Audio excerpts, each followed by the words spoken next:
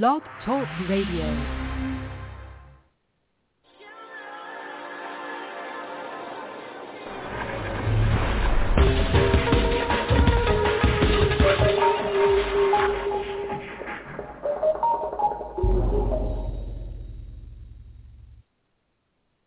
Hello, everyone, and welcome to my show. I'm your host, Diana Belleros, award-winning and best-selling author, Fahrenheit, The Journey of Transformation, The Light Within. And today, we are going to cover a very, very important topic. We're going to talk about poverty because this has been going on in this country for quite a while, and we cannot continue to live like this. And we need to do something about it. And just to let you know that the show is going to be available to download for free on Blog Talk Radio, Player FM, Google Play, iTunes. Please come and let me know what you think about it. And you can find out more about me, everything what I have been doing to prevent homelessness, poverty, and everything else, and continue to do on a daily basis. So I can help people is nowadays to come together as a team and do something about people who cannot pay rent, people who cannot put food on the table, people who cannot continue to live like this because it's exhausting. And I can tell you, I live alone from my experience. And everybody needs a hand. Everybody needs to know that there is somebody out there who can do something and make a difference in their life. We have a pandemic. I can tell you here in Los Angeles, I have never seen anything like this. And when I first moved here, I started working on the homelessness. And I did a lot of work with organization She Does. And I worked with them for 2 years. And it's really scary what I see, and it definitely shows how much humans have changed, how much love is missing, compassion towards others, and everything what is happening outside of us is because we have lost touch with who we are. We are not the kind of a human beings we should be, because it's really disturbing to jump over people and make them feel like they're invisible. And I can tell you, one day when I was driving, there was this guy who broke one of the trees on the sidewalk, which was really protected left and right, and it was definitely demonstration that we care more about the plants, which there is nothing wrong with it, than people. And I think that we need to do something about it. Definitely, we need to do something about it. And now is the time to do it. And I definitely suggest you watch the documentary that was live 2 days ago on 11 Fox, and it's on my Facebook account, Diana Belleros. It's definitely the things I witnessed myself and what I was taught when it came to people who are homeless, who are outside, and people who are rich and absolutely disregard the fact that these people who are on the sidewalk are humans, and everything what they said, they shared on this documentary is exactly what kind of a response we received in Venice here in Los Angeles. So anyway, poverty is something that could be fixed. We need a desire to do it, and we need to use our hearts so we can stand up for the people who are falling. And once you get on the street, there is no way in the world for you not to have a traumatic experience, not to have mental problems and everything else. And not everybody who is on the street has a mental problem or drug problem. They definitely, this happened while they're on the street, and it's very easy. I'm in the groups and I'm watching people writing in the groups and I see what they're writing. It's not like these people haven't had a good job or anything like this. It just happened. Just happened. Things happen in life, and there is nothing you can do. And I'm having absolutely huge difficulties with all of this also. It's not easy. It's very expensive. It's totally unacceptable to have rents which are $2,200 for one-bedroom apartment, $1,000 and even $200 for a studio. Landlords don't do anything. My studio hasn't been touched since I moved here, on the top of all the things I had to endure. And they don't care. They just raise the rent and they don't care at all. And this shouldn't be the case. And nobody is holding them responsible for all of these things. So anyway, I found on comfortingpoverty.org a really nice article. And I'm going to read it. It's a really short one. And I definitely would love for you to comment. And I want for you to open your heart, open your mind, and do something about helping others, because we are all humans and we are here to help and support each other. Why is poverty higher in the U.S. than in other countries? Having discussed some of the structural impediments that lead to poverty, Model 6, we are in much better position to understand why poverty is so much higher in the U.S. than in other industrialized countries. Regardless of how poverty is measured, the United States is at a high end when it comes to poverty and inequality. Whether we look at children's rates of poverty, poverty among working-age adults, or poverty among single-parent families, the story is the same. The U.S. has far and away the highest rates of poverty in the developed world. In addition, the extent of U.S. income and wealth inequality also tends to be extreme when compared to other industrialized countries. A failure of policy, the question that arises is, why is this so? Surely it's not because Americans fail to work hard. In fact, studies have shown that Americans tend to be at the top internationally in terms of the average number of hours worked per week. Rather, we would argue that in contrast, so many other countries, the United States has failed to provide the kind of policies and programs that are designed to prevent or reduce poverty. As the socialist David Brady writes, societies make collect choices about how to divide their resources.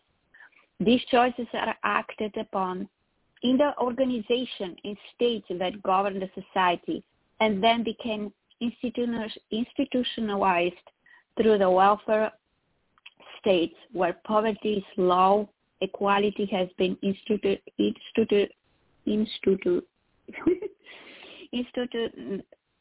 institutionalized where poverty is widespread. As most visibly demonstrated by the United States, there has been a failure to institutionalize equality. In other words, those countries that are proactive in terms of ensuring that few families will fall below a minimum floor level generally have much lower rates of poverty than those countries that take a more laissez-faire approach. Social policy can make a significant difference in reducing the extent of poverty across countries. Programs that are targeted to reduce inequalities and poverty generally result in lower rates of poverty. A minimum safety net. Despite the popular rhetoric about vast amounts of tax dollars being spent on public assistance, the American welfare state, and particularly its social safety net, can be more accurately described in minimalist terms. Compared to other Western industrialized countries, wow, I'm having problem with this word. The United States devotes far fewer resources to programs aimed at assisting the economically vulnerable. In fact, the U.S. allocates a small proportion of GDP to social welfare programs that virtually any other industrialized country.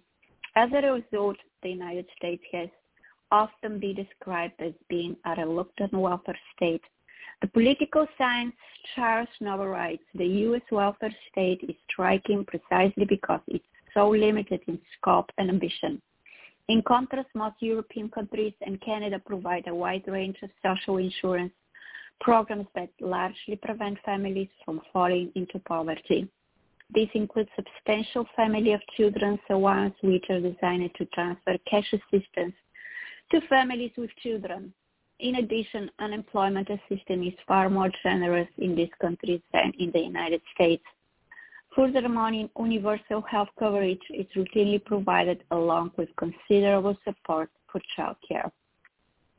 The result of these social policy differences is that it substantially reduces the extent of poverty in Europe and Canada, while American social policy exerts only a small impact upon poverty reduction.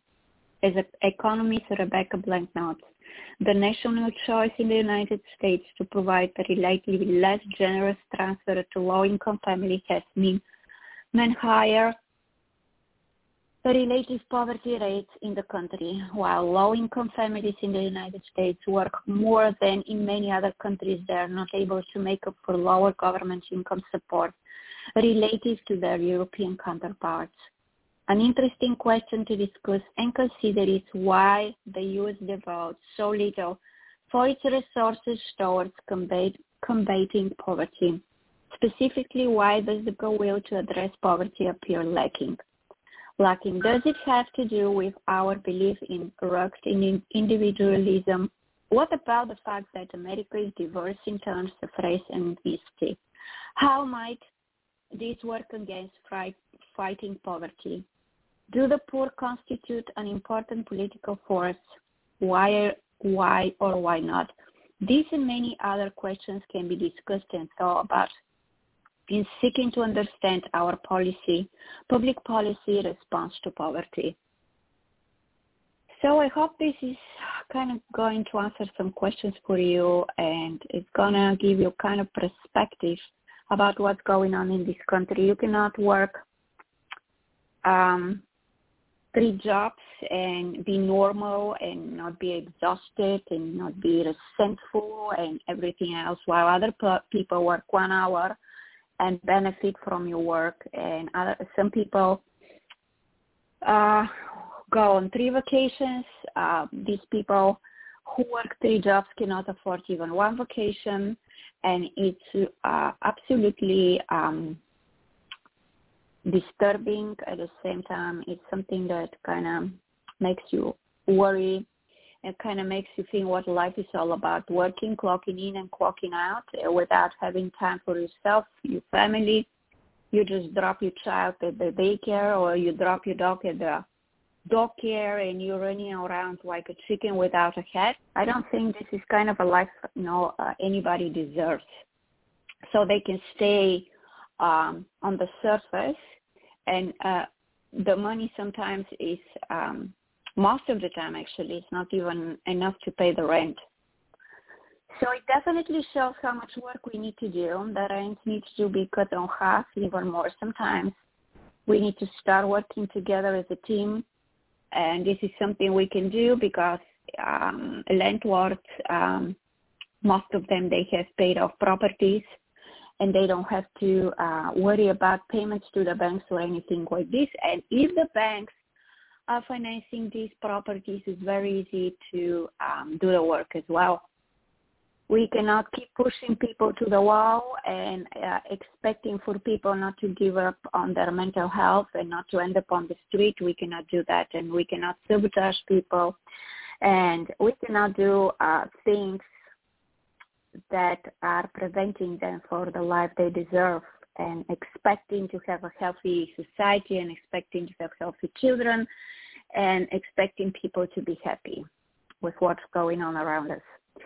So I hope this is going to help you, and I definitely feel that it's just about time for people to come together and understand that everybody's life is valuable and everybody deserves everything what this life has to offer. You cannot be a working machine and think that you live your life, because this is not living. It's basically enduring life, and nobody wants to be in this position. And life is not only for the few people, it's for everyone.